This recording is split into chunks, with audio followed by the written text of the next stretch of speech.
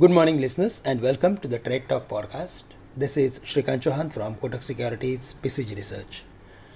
Globally, in the absence of a major news flow, equity markets are turning volatile within the narrow trading range.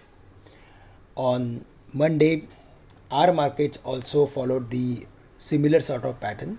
Market opened lower, but quickly after hitting the lows of 18,240 to 45, we saw recovery and it lasted till the end of the session.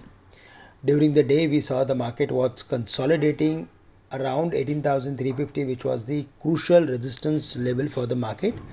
But eventually, in the second half of the trading session, the market managed to surpass the level of 18,350 confidently, and it closed above the mark of 18,400.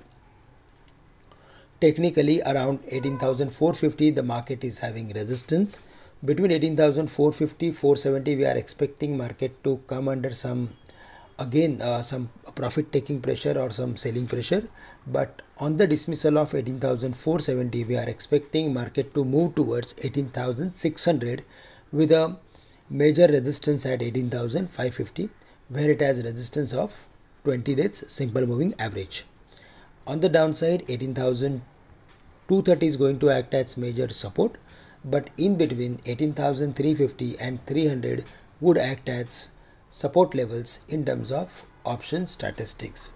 So broadly, the market is now into narrow trading range, and till the market is not crossing these levels of 18,230 on the downside or 18,470 on the higher side, we are going to see range bound sort of activity.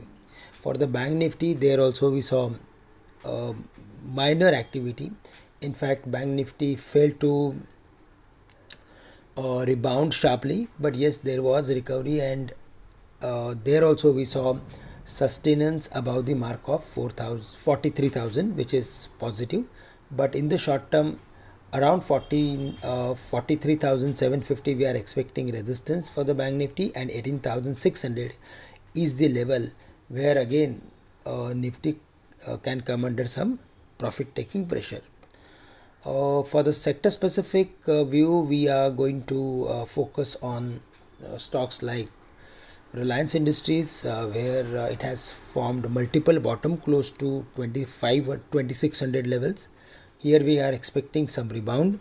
Also, we are expecting some activity in manufacturing and engineering stocks along with a few auto companies.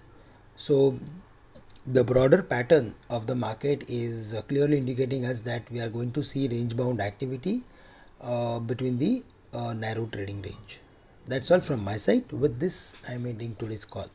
Thank you and have a great day to all of you.